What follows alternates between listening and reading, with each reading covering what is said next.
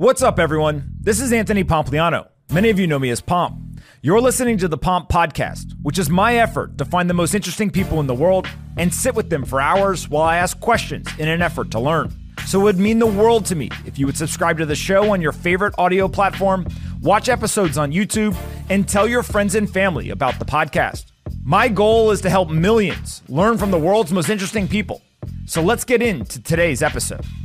Ross Gerber is the co-founder, CEO, and CIO at Gerber Kawasaki.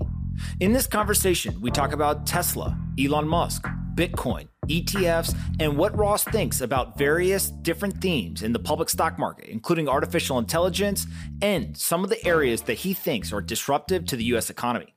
I really enjoy talking to Ross, and it's always interesting to hear his thoughts, so I hope that you enjoyed this conversation. Here's my episode with Ross Gerber.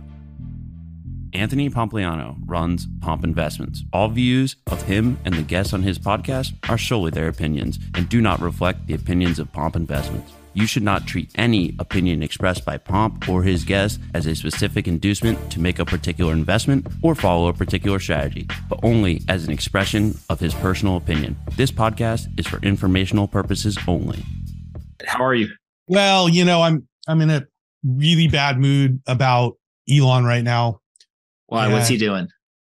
Well, he's attacking the Jews and, he's accusing the Anti-Defamation League of defamation.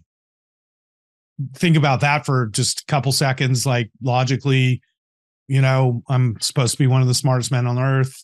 And here's an organization that spends their entire life like fighting racism forever. Nobody's perfect, but, they try really hard. I support them for a long time. And the bottom line is there's lots of hate speech on Twitter. I'm sorry, free speech. If you're just not going to moderate speech, you're going to get a lot of hateful people on your platform. That's just the way it is. Imagine the video game platforms if they didn't moderate speech, right? And so then ADL's like, well, we can't recommend this as a platform for advertisers. So Elon goes after them, and then he's like, well, I'm not anti-Semitic. I just support the people who are, And I'm just like, do you think that he is anti-Semitic, or do you think that No. Okay. So here's the part that is always interesting to me in these situations is whoever the CEO of Twitter is, or whoever owns Twitter, Right. What do you think is like the right move? Does he like play nice with the ADL and like bring the hammer down on the platform, but you're trying to do free speech? Like if you were them, what would you do? Like how do you kind of handle, a very complex situation? When I'm an investor in X, and when they called me and said, because I said I'm interested, and they called me back and they said, and I said, who's going to be CEO? And they're like, Elon. And I go, that's a horrible idea. You don't want to be the person moderating speech. And they said, well, he probably won't be for long, but whatever. And I go, but don't you understand? You don't want to be the person moderating speech in America or the world. It is a horrible job to have. You cannot win with this job, right? So the way you do it is you put together like a group of people that are transparent, that create moderate rules. Okay. So it's not 100% free speech. It's just not. It's a private platform and you sell advertising. So my thing is, if you want to do what he's doing, you can't be pissed at the ADL, and you can't be pissed at all the organizations that say this isn't really a great place to advertise. You just can't be pissed. So I'm saying, fine, do what you're doing, but don't attack all the people who don't want to be a part of your platform. Or you create a platform that's good for advertisers and users, and advertisers will flock to it. So, you can't have it both ways. That's what I would say. So in my mind, moderation is an extremely difficult thing. And so you take the two ends of the extreme, and you put a panel together of the two ends of the extreme, moderators. And then you look at content and you take it down, and you're going to take down extreme left-wing stuff. You're going to take down extreme right-wing stuff, and people are going to complain about it. But what happens is the 95% of users in the middle have a better experience. And so it's kind of like running, like an event. You have an event and people get too drunk. It's like, well, it was a drinking event. Well, do you want the drunk guy hitting on all the girls and getting in a fight, or do you kick him out of the bar? And you're like, this is a bar. I came here to drink. Now I'm drunk. And you're saying you don't like it? You see what I'm saying? But they kick you out because the other 95% of people don't want this drunk idiot puking on everybody and hitting people. You know what I mean? So it's your bar. So what's interesting about this is the other platforms do take down the content. Now, obviously, they have the advertisers, but people are pissed. People being the users are pissed about censorship and the lack of free speech and all of that. And so do you think that it's the loud minority of people on the free speech issue and like most of the people actually don't care or don't pay attention on the other platforms? Or like, how do you then approach the people? I don't think people care that much. I would disagree with that statement. I think most people prefer to have an environment that's safe for their children, to not be bullied. You know, I don't know what your childhood was like, but I wasn't bullied most of my childhood. But there was a period of time, I think I was in like 5th or 6th grade, that there was a group of kids I didn't like, and they were the majority. And I started getting bullied because of it. And it sucked. And back then, teachers didn't help you. There was no, like, you just got your butt kicked, and I got my butt kicked once, and I was like, and I'll never forget it. And I decided I would really fight back next time. You know what I mean? And when you're on the other side of bullying, it sucks. And so when you have a platform for adults, do you want it to be a free sharing of ideas? That's the goal. Isn't it supposed to be the town square, a free sharing idea? But you got a bunch of Nazis in the corner that will bully and attack you if you share your ideas, which is what happens to me now. Being an independent middle person, if I share any idea that's at all liberal, like, you just get bullied out of the park. So it's like, I'm kind of like, whatever. Is that what's best? So I think a lot of people don't care. They want to just use Facebook and look at pictures of their friends, and they don't want extremist thing. They don't care about politics. 100% of people I talk to today don't want to be involved with politics or the news. They just don't. I literally talk to people and they're like, I didn't read that. I don't want to read that. I don't read the papers anymore. I don't follow social media anymore. Like, people just checked out from it because it's so, hostile. What are they doing with their time? I thought everyone just spent the doom scrolling Netflix. On the internet. They're on Netflix, right? Netflix has got like 10 gabillion hours of viewing every day. It's like, it's crazy. They're on YouTube. They're on Roblox. They're on Call of Duty. Like, I play video games, and we got a huge community of friends my age on Call of Duty. Like, my whole team is people over 50. It's kind of funny. And so it's kind of a joke because we like kill children every day. It's like kind of funny. Now, they moderate speech on the platform because you can talk to the other players in game. Like, when you get close to them, it's called proximity chat. And if they didn't moderate it, you get a bunch of racist stuff, because that's just what happens. But because they moderate it, it's like the funnest thing ever. It's like you're taking out kids and you hear them crying and complaining, and we're laughing at them. And it's a great platform. Call of Duty is a great platform. So we all go there and try to kill and, blow each other up. And because there's moderation, it's a lot of fun, and people, enjoy playing the game. What do you think of Elon's job so far with Twitter or X? Do you think it's going well? It's not going well? You're an investor. So like, would you, knowing everything you know now, would you have invested again? No, I wouldn't have. I wouldn't have invested again, but it has nothing to do with the investment possibility or thesis. It has more to do with what X has become. I don't agree with it personally. I don't need to make money. See, I'm one of those people who has enough money. I don't spend so much money that I have to keep working or this or that. So I'm one of those people that chooses the way I want to live and what I believe in. I don't need to invest in stuff to make money if I don't believe in it. And I originally believed in the vision of it, and now it feels like it's gone off the rails, and I just don't need to make money from it. So I would personally not necessarily want to be involved. Now, I hope it rights the ship. I don't think Elon is like ignorant. I just think his skill set isn't really these things. And so he's just constantly like making errors, So I think that's a bigger issue with Linda in charge. That was a big plus, in the right direction, I think. But I still think as a economic vehicle, Twitter will struggle mightily without advertisers. And why would anybody advertise on the platform? They have made no argument of the value proposition of advertising on Twitter versus spending my ad dollars on ad-supported Netflix, which I know people are watching Outer Banks right now. And if I put an ad on Outer Banks, I got all this young demo watching it, So advertisers are dumb. They need to maximize their ad dollars. So as an investor, I think he's making mistakes. And as a person, I think he's making mistakes. I think he's hurt his brand. So you can say, oh, his brand's grown among a group of people that don't buy Teslas, and it's gotten destroyed among people who are his best customers. People have bumper stickers in California that says, "Love the company, not the man," and they put it on their Teslas. And I saw that the other day. I was like, geez, that's a statement. It's like people want to drive Teslas and they literally feel bad buying them because of Elon, and it just doesn't make sense. The whole thing doesn't make sense to me. So do you think that there's a lot of people with those bumper stickers, or it was like a one-off? No, I don't think there's a lot of people, but I think that I don't talk to anybody in California now that doesn't hate Elon. Like it's almost like I was at a party the other day and they were asking me what I do and whatever. And I was like, and the guy was in the investment business section. I was like, you don't watch CNBC, you don't follow Tesla, you don't follow NVIDIA, you don't watch the Pomp podcast, you don't watch Meet Kevin, you don't read the Wall Street Journal, like I'm literally on every channel. You've never heard of me? And he's like, no, I don't watch any of it. I go, I thought you're in the investment business. It's like, yeah, I do corporate financing, or whatever.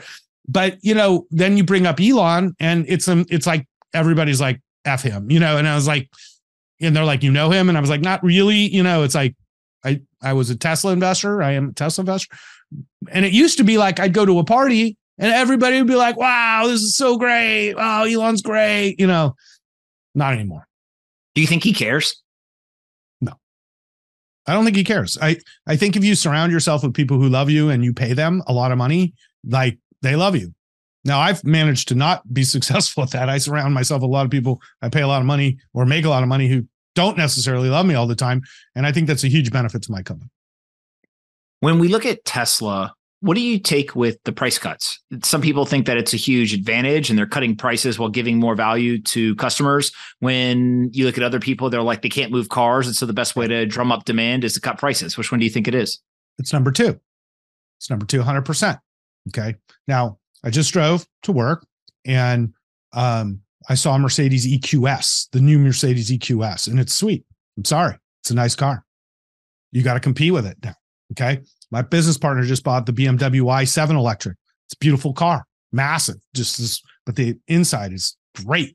My business partner, my other one just drove in with his new Rivian RTS, beautiful SUV, wonderful car. Okay. People driving the Ioniq or something, 5, the Hyundai. I see the ID4s. I see Polestars. I see trucks, the Rivian trucks, the Ford Mach-E's. This was not the case 2 years ago. Like when Tesla was at a high 2 years ago, $400, trading 100 times earnings. Okay. There was nobody like this. And remember, Tesla could only make 1 million cars a year. Now, they rapidly increased production. Now they're 2 million cars a year, but same with everybody else. So the CEO of the company figures what's the best way to sell cars? Piss off all my customers. Okay. Like just piss them off. Now, one great way to do it is have them buy a car, let's say last year for $75,000 that they can now buy today for $45,000. Okay. What do you think the customer says when that happens? They're like super pissed. So you have like 2 years, the majority of Tesla buyers have gotten screwed essentially, where they paid a certain amount for a car, not knowing that they would rapidly decrease the prices within a year. Okay. And it's like a free fall in prices. I have a Model X Plaid that I bought for like, I don't know, 135 2 years ago. And today I can sell it for 82,000. But a year and a half ago, I could have made money on my car. Teslas were growing in value because the supply and demand were opposite. It was like huge amount of demand, not enough supply of cars. So how do you increase demand when you have an increasing supply, you have increasing competition, right? So the first thing you do is you advertise. This is what I've been saying for now 7 months. Now, Tesla's idea of advertising is they have upgraded the referral program. They've done all kinds of cool ways in the past. I just saw them have a booth at the Malibu Chili Cook-Off, and it's out in the corner, and they got a booth and 2 guys standing there. I go, that's not advertising. So football season starts this weekend. Okay. How excited are you, Pomp? Because I'm excited. Okay. I think every man in America almost looks forward to this weekend, right? Like, I'm in MGM stock. I couldn't be happier. Sports books are open. Vegas is going to be packed. The stadiums will be filled with fans. Like, where's Tesla advertising? So all you have to do is ask somebody who doesn't own a Tesla what they know about electric vehicles, and you'll quickly learn they know nothing. They don't know any of the advantages. Like, it costs 6 times less to operate the vehicle than a gas car. Just that alone. Okay. Most people have no idea. Most people think that, oh, it's a real big pain to charge. Okay. It's not, it takes 10 minutes now, 15 minutes to charge in a supercharger. It used to take 30 or 40 minutes. Not at all. People don't know. So here they could be taking football ads. It would cost them 20 million, 25 million. That's a drop in the bucket for Tesla doing 100 billion in revenue, right? And educate the public with just a bunch of NBA and Super Bowl ads. They've got all these great creators, make all these great videos that get everybody pumped. And if they ran these ads, I think people would go nuts. Like, it would be, wow, you mean I could buy a Model Y for $45K and get a bunch of tax credits to get this thing down to $30,000? People don't know. I can sell Teslas all day long. Okay. All day long. But they don't do this. They don't do this. So they lower the price. At one point, I saw you talking about potentially joining the board of directors of Tesla. Is that the big thing that you would be focused on, is the marketing, or are there other things that you think are important for the business? Well, back then I was trying to force the board. Well, it turned out I was right. The board was all paid hundreds of millions of dollars by Elon not to say anything, which now in a lawsuit they have lost. And the board of directors of Tesla will be returning $730 million in compensation to shareholders that they were paid, which I guess you could say not illegally, but not correctly. And they're returning money. I mean, like, it's a crazy amount of money for 5 or 6 people to have to return. 700 million, right? Wait, so the explain this a little bit more, because I don't think most people understand this is happening. So what happened, and then what are they having to do? So what happened was last year when Elon decided to buy Twitter, Tesla's board did not protect Tesla shareholders at all. The stock fell 60 to 70%. It was very detrimental to many people. It was very costly to people like me as well. I was probably down, 50, 60 million on the position. Not it's profits that we lost, but like, still, it's like, what are you doing? And then Elon was selling stock in the open market throughout the year, and often at inopportune times. So you had this 20 or $30 billion of stock sales on top of, he's buying another company, and the board did really nothing to protect Tesla shareholders during this period of time. So I finally got pissed when the stock hit 100, and this guy from Singapore calls me, Kogan Leo, and he's one of the biggest individual shareholders in Tesla. And he's like, Elon, this is not good. Somebody needs to rein in this guy. I love him, but it's like, he's killing us, And I said, well, maybe I'll run for the board, but you have to support me because I can't win anything without some real votes. And he's like 100%. So I had a good chunk of stock that was going to vote for me. And then it turned out that most of the institutional shareholders are very unhappy with the board as well. And it turned out I probably could have won. So that's when I got scared, because at first I was just an activist. And then I really realized I had a tremendous amount of support. But then when I looked into it, I was like, dude, this is like diving into World War I, And part of it was the fact that the board was each paid 200 million each by Elon. And I had never seen that in a board in my life. And I didn't know that until I started looking into this. And then I was like, how the hell is Robin Delholme worth $300 million or something when she worked at Telestra in Australia? Like, there's no way. And then I looked, it was all options from Tesla. And I go, how is this possible? Board members make like $400K a year, like at most companies. And that's like reasonable. That's more than reasonable, for a couple meetings a year and whatever. So how do you get from $400K a year to like 200 million, right? So I knew something was off. And how much of that was options that were given at a really low price, the stock price explodes, and that accounts for a huge part of it, versus they're literally getting, $200 million at a high stock price. And it's almost like I'm issuing this person $200 million. Right. It's a combination of both. So he didn't issue people 200 million, but many of them had only been on the board for 2 or 3 years. So it was like they were kind of given this gift. So they got a huge amount of stock options that was way more like a board member should not get $1 million in stock options or $5 billion in stock options. It's like absurd, and clearly shareholders weren't really privy to this. And so there was a lawsuit, and the lawsuit was just settled by the board of directors of Tesla for $730 million. And basically each individual board member has to give back like $200 million. It's crazy. Okay. I've never seen this in my life. And I go, no. And so when I started pushing for things like advertising, transparency, succession planning, some sort of like normalcy at a, $700 billion company,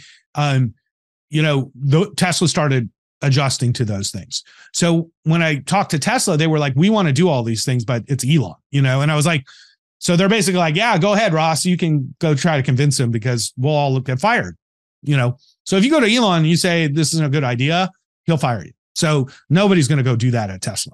So they're like all for it. So after much negotiation, they ended up doing Investor Day, which I flew out for, and they did all this like song and dance. Here are all the executives, and then they fire Zach, who they present as the the next guy. So Elon gets Linda Yaccarino and comes back to Tesla, and the guy they anoint as the number 2 of Tesla, Zach, they fire or whatever happens to him, right? And I'm not. It's just like, what's next, dude? The whole purpose of succession plan was to build Drew and Zach and all these other leaders, Tom Zhu. And the minute he gets back, he fires the best guy. And they can say, oh, he didn't fire him. It's like, well, why would he quit? How long had he been there? 13 years. He was like the guy. This guy was. You think maybe he was just tired? He just wanted to retire, go home? He's 30 years old. He's 30. You tired? He started working at 17? No, he started like out of college. So maybe he's 35. I mean, he's a kid. Yeah. He's a fucking kid, Bomb. Are you tired? How old are you? I'm 52. Yeah. I'm not tired. You give me 500 million, I'll get up early. You know what I mean? Come on. Tired. He doesn't even have a family to spend time with, But one little known fact was he is gay. And so, there's all kinds of things that go on that we don't see, but he lost a key guy. I don't care what you want to say. You can spin it. You can say this or that. He lost a key guy who's really good, really good. I'm sure he's going to show up at Google or somewhere pretty soon, but nevertheless, I feel like the board, even to this day, pretty much lets Elon do what he's going to do. And that's that. Look at the SpaceX article today. SpaceX gave Elon $1 billion to tide him over during the Twitter nightmare, so he could sell more Tesla stock and then pay back SpaceX. That's basically what happened. So he didn't even have enough cash to buy Twitter. So when the deal actually went through, he's like borrowing money and all this kind of stuff. So it's front page of the Wall Street Journal today. He's like just using SpaceX as his piggy bank, basically. Now I'm going, this is like a massive $150 billion space company, and the CEO can just borrow $1 billion for the month so he can do something else. It's only a Tesla or SpaceX or whatever. So in SpaceX case, it's a private company, so they can do what they want. But in Tesla's it's a public company, and you can't do these things. And that's why there's so many lawsuits and SEC investigations and nonsense that goes on around Tesla. Tesla has the glass house investigation. Yeah. The glass house. What's going on with that? That's nonsense. Nonsense. I mean, first of all, Elon's crazy, so he might do stuff but he doesn't care about himself at all. Like he's the most non-self wealth interested person who's wealthy that I know. Like I hang out with some of these billionaire people, and you go over to their like mini hotels because they're not houses anymore. If you have a big house, you're not that wealthy anymore. You have to have a mini hotel. Okay. So that's what they do here in California is the billionaires build these mini hotels that they live in. It's like going to the Four Seasons. Okay. So like you show up at their house and they've got like the staff and the whole bit, and they take your car and then they offer you hors d'oeuvres and treat. It is the Four Seasons. That's how these people live. Elon sleeps on a couch like at the factory. He got in trouble at Twitter because he put a bunch of beds upstairs in the offices. And it's like, we'll all sleep here, and like, he's legendary for this. He has like massive back problems because he doesn't sleep on a regular bed half the time. Like he's perfectly happy sleeping in a car kind of guy.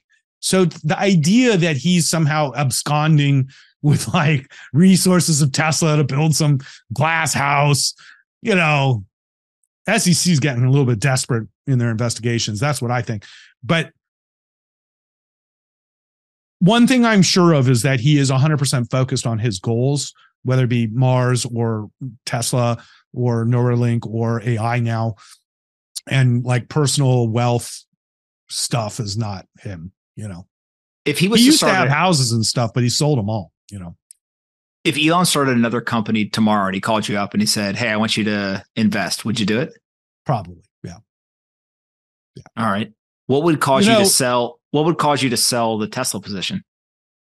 Well, right now, you know, I'm a long-term investor. So my firm and my basic wealth belief system is you own these great companies that produce tons of cash and take care of their shareholders, and you just hold those forever. You know, it was funny because Jimmy Buffett just died and I was a huge fan. I had met him once, got to spend the day with him, and it was just a super amazing day. And he owned Berkshire Hathaway because he knew Warren Buffett, and that was like the only stock he owned, and he just owned it for like 25 or 30 years. And I was like, yeah, it's got the highest returns of any investor, right? You know, he's got Berkshire Hathaway for 30 years. You know, you can't do wrong with that, right? And Did you ever hear? Have you ever heard the story of the first time they ever talked? I have heard that story. It was like coincidental, wasn't it, or something like that? So the part that I heard is they get on the phone and Buffett's like, "Hello," and Jimmy Buffett says, "Cousin Warren," right? And Warren realizes what's going on, so he goes, "Cousin Jimmy." And supposedly for the rest of their lives, Warren Buffett and Jimmy Buffett called each other cousins because they shared the last name.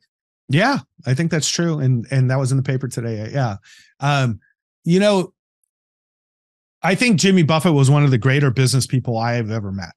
And I was so lucky because I got to have lunch with him.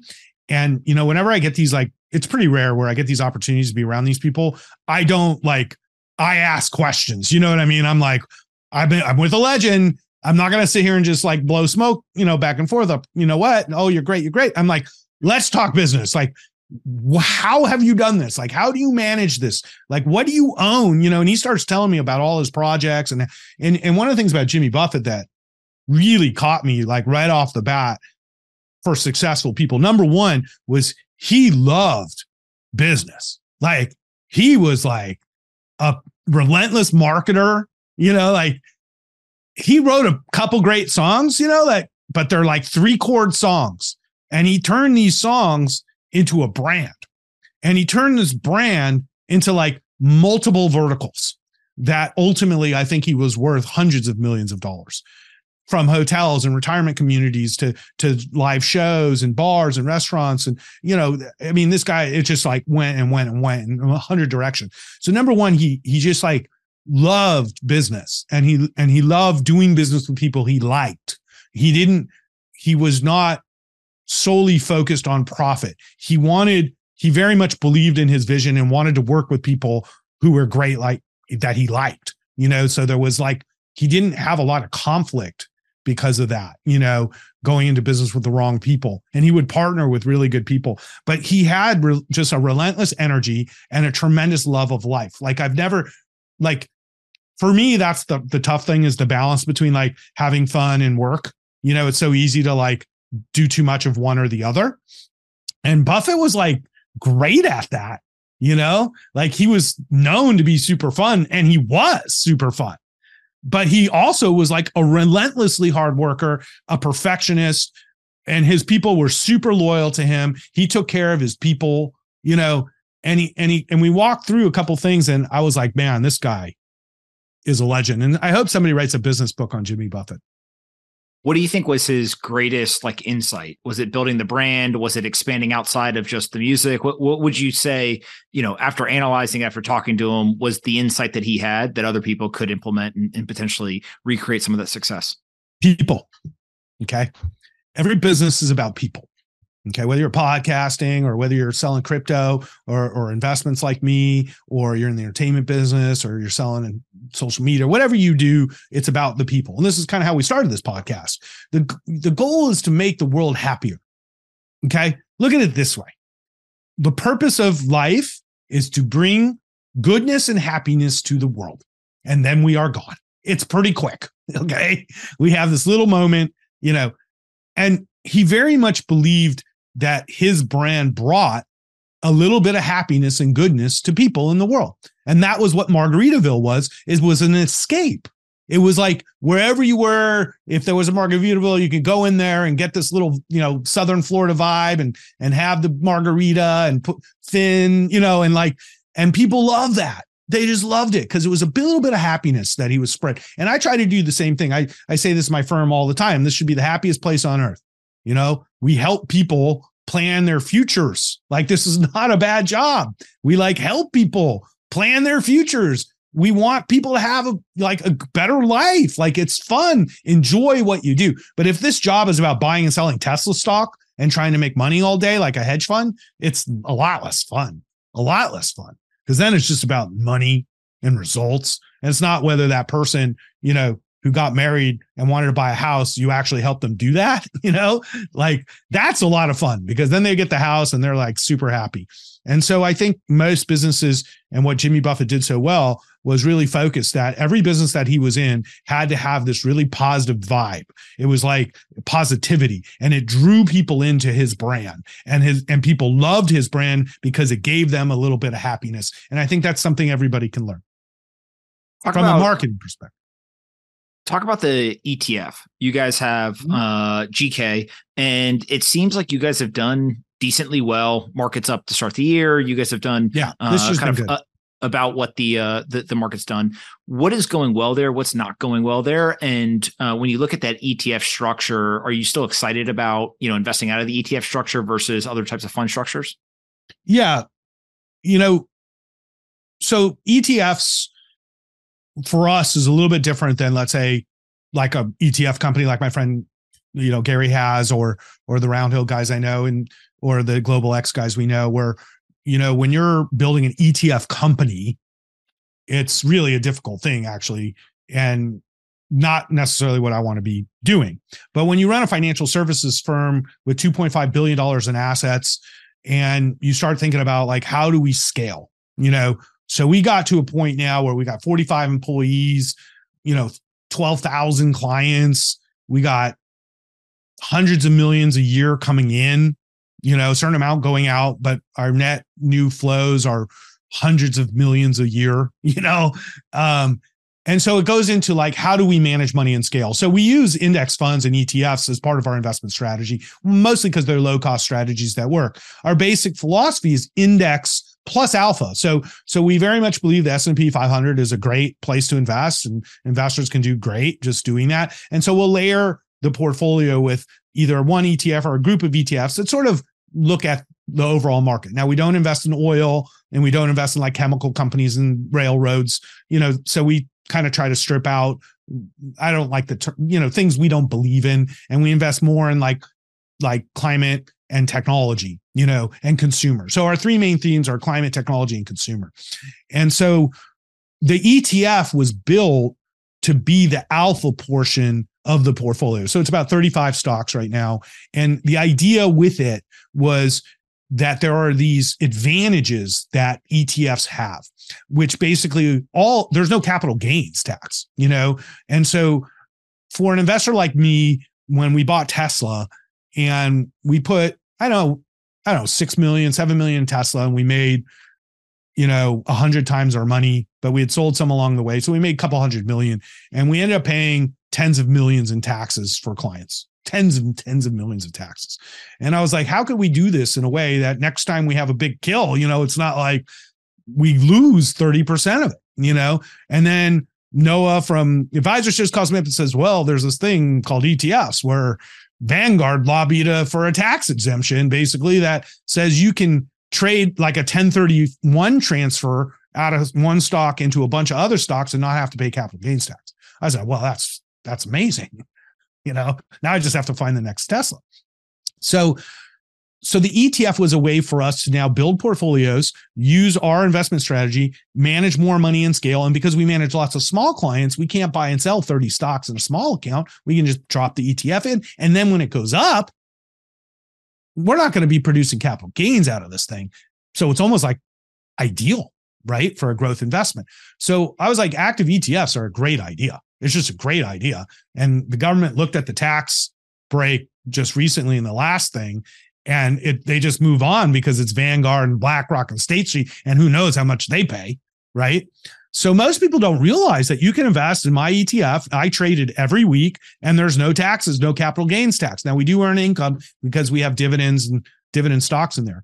So unfortunately, it's always at the top of the market when everybody has these great ideas. Let's start an ETF at the top of the market. And I knew it was.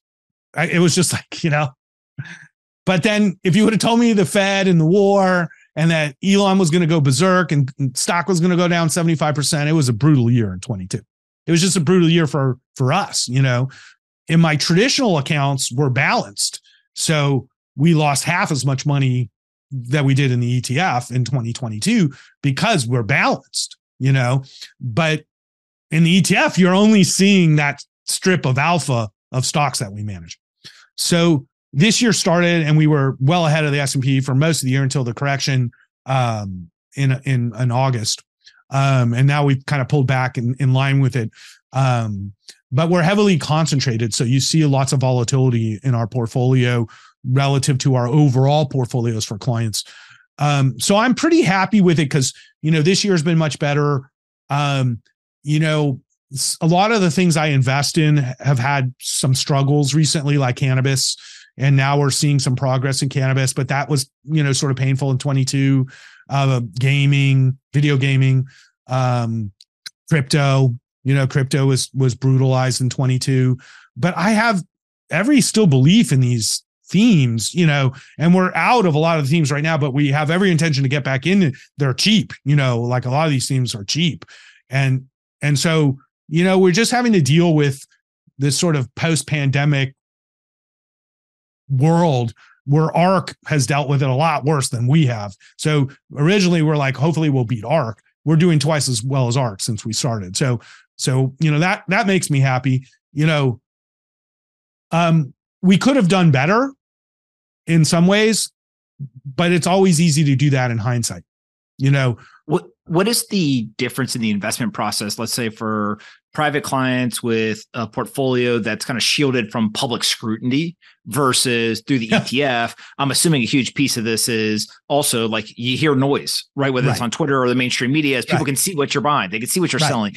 God forbid you buy something and it goes down, or you sell something and then it goes back up, right? That there's always that kind of armchair quarterback. Do you guys have a different investment process or kind of system in place for the public ETF versus maybe things that you do in the private market because of that? No, and I own a ton of the ETF. So the idea is I don't know, I got $500,000 in the ETF personally, and then our firm has money in the ETF because we don't want conflicts of interest. And so it's I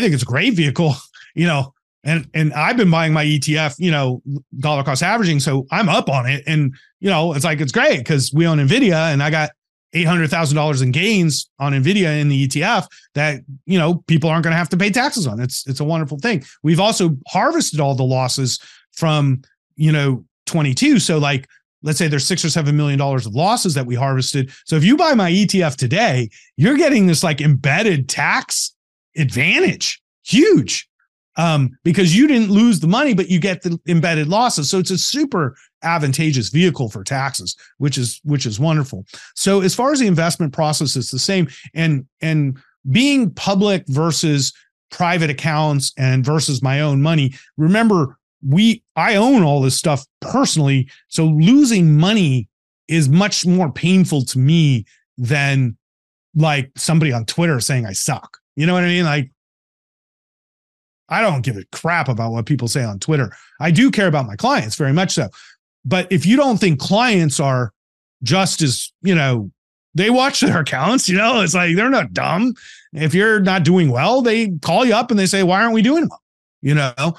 And we try to do the best we can. Now, in years like 2022, remember, we had 2021 and 2020 and 2019. So we had clients who had massive gains from tests, massive. I mean, we had a huge run. 2019, 2020, and 21 were just massive for our firm.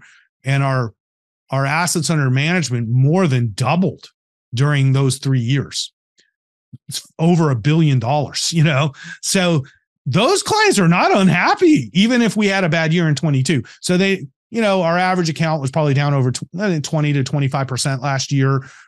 So it was kind of in line with the market, though. Mostly because bonds did not help us, which also sucked. Bonds went down just as much as stocks, pretty much. But now this year we bounced back. We're up 17, 18% for clients, especially clients who we got last year are up nicely. And the clients that, started at the top of the market in 21 are still down, or even, so, it's not ideal, but it is what it is. Now, what I tell people is I've been doing this for 29 years, 30 years. And in 2008, I lost half my money, as we were down huge. I mean, it was a disaster. And, within 2 years, we had made back all our money and rode that bull market till the next disaster, which, was 2014. So, 2001 and 2002, was really brutal for me as well. It was actually 3 years, 2000, 2001, and 2. We had 3 bad years in a row and we were down like 50%. And then in 2008, we were down over 50% at one point, and pretty much the whole system I thought would be done. And we had Bitcoin. And then 2012 was now my third worst period of time over 29 years. But, 26, 25 other years have been really good. Yeah. What do you think about Bitcoin and cryptocurrencies? And obviously there's a lot of I love it. An ETF. Love it more than ever. Why? Because everybody hates it. Okay. What people don't understand is Bitcoin's not going away. I'm a Bitcoin investor, and that's what's kept me whole through all this stuff. Never gotten into all the coins and all the bullshit. Okay. Always been a Bitcoin investor since 2014. Okay. And I've made a lot of money on Bitcoin over the years. I've never realized any profit, but I still have all this Bitcoin. Okay. What is horrible about Bitcoin is the constant pain the industry goes through because of criminality of the players. It has nothing to do with crypto. Okay. So in my mind, Sam Bankman-Fried is the worst thing that's ever happened to Bitcoin. Okay. He's the worst thing because he goes out there, takes all these ads out, spends all this money. And from day one, I knew this guy was crooked. It was just shady, the whole thing. Taking pictures with Giselle, and I'm like, this guy. So now he's in jail. Thank God. Right. But he's put this like pall on the industry. He put all the regulators on the industry. The regulators have no idea what to do. So they're just like, boom, boom, boom, because they got to do something. Right. And they don't I'm like, SEC, just call me. Like, I'm happy to help you with crypto regulation. It's not complicated because we do it here. Okay. Just treat it like a damn security and be done with it. It's like, just be done with it. Everybody can follow rules. If the crypto exchanges don't think they can follow the same rules I'm following because it's too costly, they're full of shit, okay? They can follow all the same rules that I follow. I just went through an SEC audit for 6 months last year. That was the other fun part of last year, by the way, was in the middle of a bear market getting a letter from the SEC going, we're going through your tweets and we would like to talk to you about 8 of them, I'm like 8 out of 10,000. That's not too bad, So I had to do that for 6 months, but it was fruitful. It was good. But I think the SEC tries really hard to protect investors. That's their job. Nobody's getting rich at the SEC. That's for sure. What did you say in the tweets? The ones they were concerned about were really 3 in nature, but really was that we would talk about stocks like Tesla. Okay. And so I would get on in the morning, Tesla would be up. I'd be like, Tesla stock's up, love it in here. Great opportunity for investors. But then what was happening at my firm was I have 26 or 27 advisors and all these thousands of clients, and they don't watch Twitter or anything what I say. And then they're going in and rebalancing portfolios and managing money. We still like Tesla, but if you had 10% of your portfolio in Tesla and it rises to 12 or 13% because it was rallying, we'll trim some back because we manage to an allocation. Okay. So when the SEC looked at all the trades at our firm, they were like, well, you had like 800 buys and 600 sells. And Ross was saying this on television, but then the firm doesn't do anything like that. And we're like, that's exactly correct because nobody at the firm cares what Ross says on television. We manage money for our clients. And each day we look at client accounts and rebalance them based off each portfolio. So there's no correlation. Well, they didn't like that.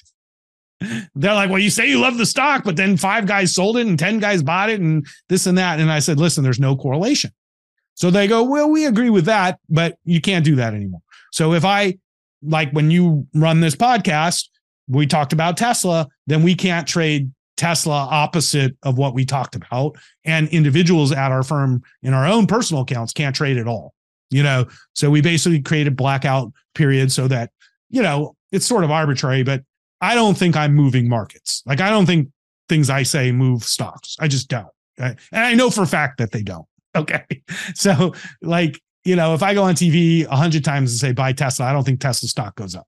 I just don't. But it just doesn't matter. So we change our policies, and that's fine with me. And we just have to like jump through a few more hoops, and we have to warn people like I'm going to be on TV or this podcast. So if you want to trade Tesla or Nvidia or something, you should do it now. So that was fine. What do you think about Nvidia? It seems like that's the one of my top holdings. Yeah, it seems like that's the darling. Do you think that it's overvalued now? No, not at all. I think the opposite. I think the exact opposite, just added to it personally from in the fund. And people go, you added to a 483? And it was like, yeah. And I'll tell you why. I've been on the Nvidia train for a long, long time, as long as Tesla, or longer, actually. Because I'm a gamer and I found Nvidia back in the day. So our cost basis of Nvidia is like, $10, $15 a share too. So it's been a huge winner for us.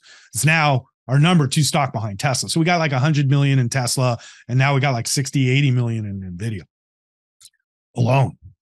And so Nvidia well from crypto, right? So when crypto was booming, everybody's buying Nvidia chips. Why? They're just wonderful for running these computations. And then it was like with gaming, it was like about like the detail of graphics, and like Nvidia chips were really driving like the best graphical experiences. And then with like servers, it was like, oh, we should be buying Nvidia chips for servers. And then when Tesla and autonomy started, Nvidia was the company behind the chips for autonomy. And they started with Tesla many years ago. And they are now the chips driving autonomy for everybody but Tesla, because Tesla created their own GPUs, Dojo chips, or whatever you want to call them, specific to Tesla. So Tesla went to Nvidia and said, we'd like you to make chips specific to Tesla. And they were like, no, we're going to make autonomy chips for everybody. And Tesla's like, we have specific tasks, so we'll make our own. And that's why these companies are so interesting and valuable, is because of this technology. Now, Nvidia kept moving forward with server technology and AI. And then it was like, if we build these, because the H100 is not a chip. It's actually like a big box of chips, thousands of chips. It's like a supercomputer, but it's only like, I think I would say it's like 50 pounds or something. It's like a box of chips. And this thing is like nothing like it. It's like a brain like no thing has ever seen before. So the basic premise is Google, Apple, Microsoft, Salesforce, Uber, every Toast, everybody's been gathering data forever, right? So right now at Amazon Web Services, there's like so much data, right? And right now at Azure and at Google Cloud, there's just like all this data, but it has to be queried. So what's the purpose of the data? It's like our Salesforce. So our Salesforce, we have all this information about clients, but unless I say, punch up all the clients that need life insurance, and then it'll spit it out to me. There's no like brain involved. So with putting in these AI chips, what they're doing and what chat and generative AI, like language models, showed is that now you can basically talk to a computer. That's basically what it is. So instead of me searching for stuff, determining the validity of its information, and then using it, now I just ask it. I literally do this now every day. I go into chat, and I go into bar, and I wish it was more accurate, but it's pretty good. And I'll say, what are the top companies in AI computer chips? And tell me a brief description of why they're good. And it's just like boom, boom, boom, boom, boom. Okay. That will save me a lot of time. I would have to research this, call a bunch of people, talk to, so we're just at the beginning. So for us, we use Salesforce at my firm, and I started thinking about what AI could do for Salesforce. And I'm like, dude, they have so much data. They could literally we could say find us business in our book, and it'll spit out all the clients and all of the things we could do, because it knows. Now I trade on Bloomberg's platform. They have a trading platform now, and I use Bloomberg Terminal. And when Bloomberg gets real AI, okay, because they have antiquated data. It's like the oldest system in the world. Bloomberg is like super annoying because it's like, it reminds me of the 80s. And like, but it works, so everybody uses it. But they have all the data on the stock market. They have it all. And now they've been seeing my trading each week. Now you throw in AI and it learns. So now on Monday, when I come in, instead of me on a piece of paper, this is how I do it really. Like, I'm going to add to this, I'm going to do this. And, it could just suggest all these things based off watching my history and like the metrics that I care about. And like, it'll suggest trades for me and such like that. It can analyze news and say, these stocks are moving and you like these stocks and they fit your metrics and you should really consider this, because there's like a thought process now in the computing. So this is the beginning of turning untold amount of data into value. It's just the beginning. Is there an opportunity to take the ETF structure and basically use one of these large language models and just have the model make all the investment decisions? Yeah, I think they have some doing this already. And so here's the problem with it. This is the problem with full self-driving, and it's the problem with all computers, and it's called like anticipation. Okay. Like the other day I was on full self-driving and I'm driving down the street and this lady pulls up to a stop sign and I could just tell she was going to blow it. Like you look at the lady and you look at her car, and in my head, I'm like, she's going to blow this stop sign. I'm going to have to stop. Even though like the car didn't see this at all. And sure enough, she blows the stop sign. I stopped because I knew it. Okay. Now the full self-driving car would have seen her start moving and then stop. There's a difference there of maybe a split second. But because I've been driving forever in LA, I have an intuition that a computer can't have. It just can't have it. They can't see what it can't see.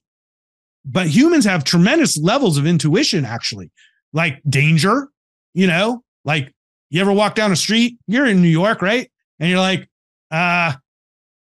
maybe I'll go down that street. Like, it's just like, you didn't see anything. It was not, but you just felt like it was too quiet. It was like too quiet. So that's the part that's really hard for computers. So stock picking, a lot of owning investments is philosophical and it's like forward thinking. So like we're talking about AI. So like if you put in a valuation model and then you put in like earnings estimates and then you put in like all the stuff on Bloomberg and like you have that already, like essentially the computer could create more limitations to your viewpoints than help. And so like, the way I see NVIDIA in my mind is definitely not the way the computer sees it, because it is putting in numbers that people assign to it for earnings, for example, and then it creates valuation models based off assumptions that are always wrong. One thing that I'm sure of is that analysts never get earnings right. Okay. Now think about it. 25 highly educated people work on Tesla's earnings every quarter. And every quarter Tesla sends me the mean, they send me this thing of here's all the analysts, here's every number. They do every number. You know what I mean? These guys literally, that's your whole job.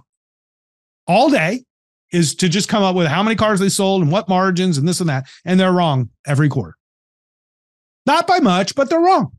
And you say, well, if I build all these models based off earnings estimates into the future and we really don't know, then valuations into the future are really pointless, right? So you might miss a lot of investments doing that, like crypto right now or cannabis right now might be just epic, great investments. And they're ones that I'm really looking hard at again to re-enter, especially crypto, because the halvings next year. And now with the grayscale victory and now with my friends at Fidelity and not my friends at BlackRock, but the other firms are now circling to start their ETFs. When I met with the New York Stock Exchange, when I started my ETF, I asked them personally, what's going on with Bitcoin? And they told me until Citadel's trading them, until Fidelity and Virtu, all the people who trade my ETF. See, the weirdest thing about the ETF is there's no correlation to being like volume on the ETF and like people buying it and when people buy it, actually. Like market makers buy the ETF, okay? Or sell the ETF. And it never makes any sense to me when they buy and sell. Like, we've had approximately the same amount of shares, but like just the other day, they sold at the end of the month, like some market maker in Merrill Lynch, and then they picked up the same shares 2 days later. And I was like, what was the point of that? Like, I don't understand. So it's the same idea with Bitcoin. If you start a Bitcoin ETF, you have to have these market makers. So you have pricing, end of the day pricing. And these guys want to make money off all this stuff. They make so much money off my ETF. You know what I mean? Like, I don't make any money because we're not big enough yet. We're kind of like break even, but it's super efficient, so like, it's great. But like, to make money on an ETF after your costs, let's say a couple $100,000 in costs, and then your market makers are making 2, 3, 4 cents a trade versus 1 cent a trade on a stock. Why do you think there's so many ETFs? You think we need all these ETFs? They're like, oh, I got 5 new ETFs coming out.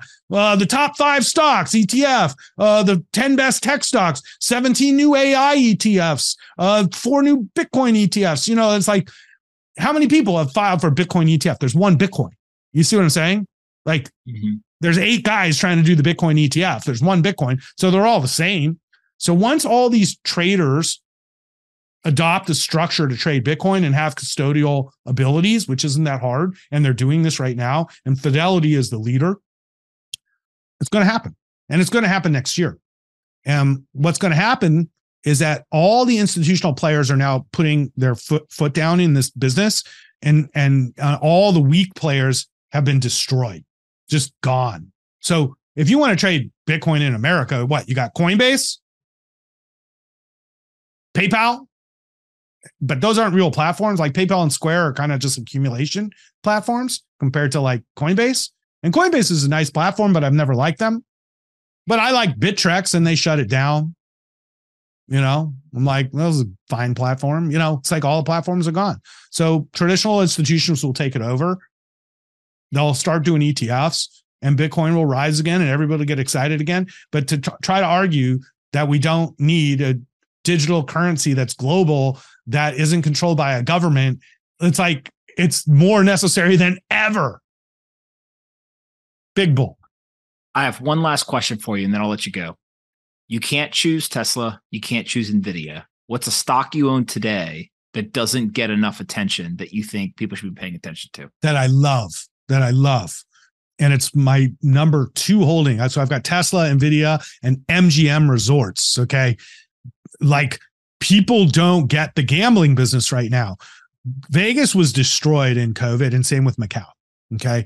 And it wasn't until January that China even let Chinese people out of jail to go out and go back to Macau and go start living their lives. And what we've seen in Vegas in the last 2 years has just been massive growth of visitors. And now the businesses are back, and MGM has positioned themselves as a leader in Vegas and also sports. Okay. And they've aligned themselves with the Raiders and the Golden Knights. And now the A's look to be coming. And now we've got the Sphere opening up in Vegas, which will be amazing. It's opening with U2.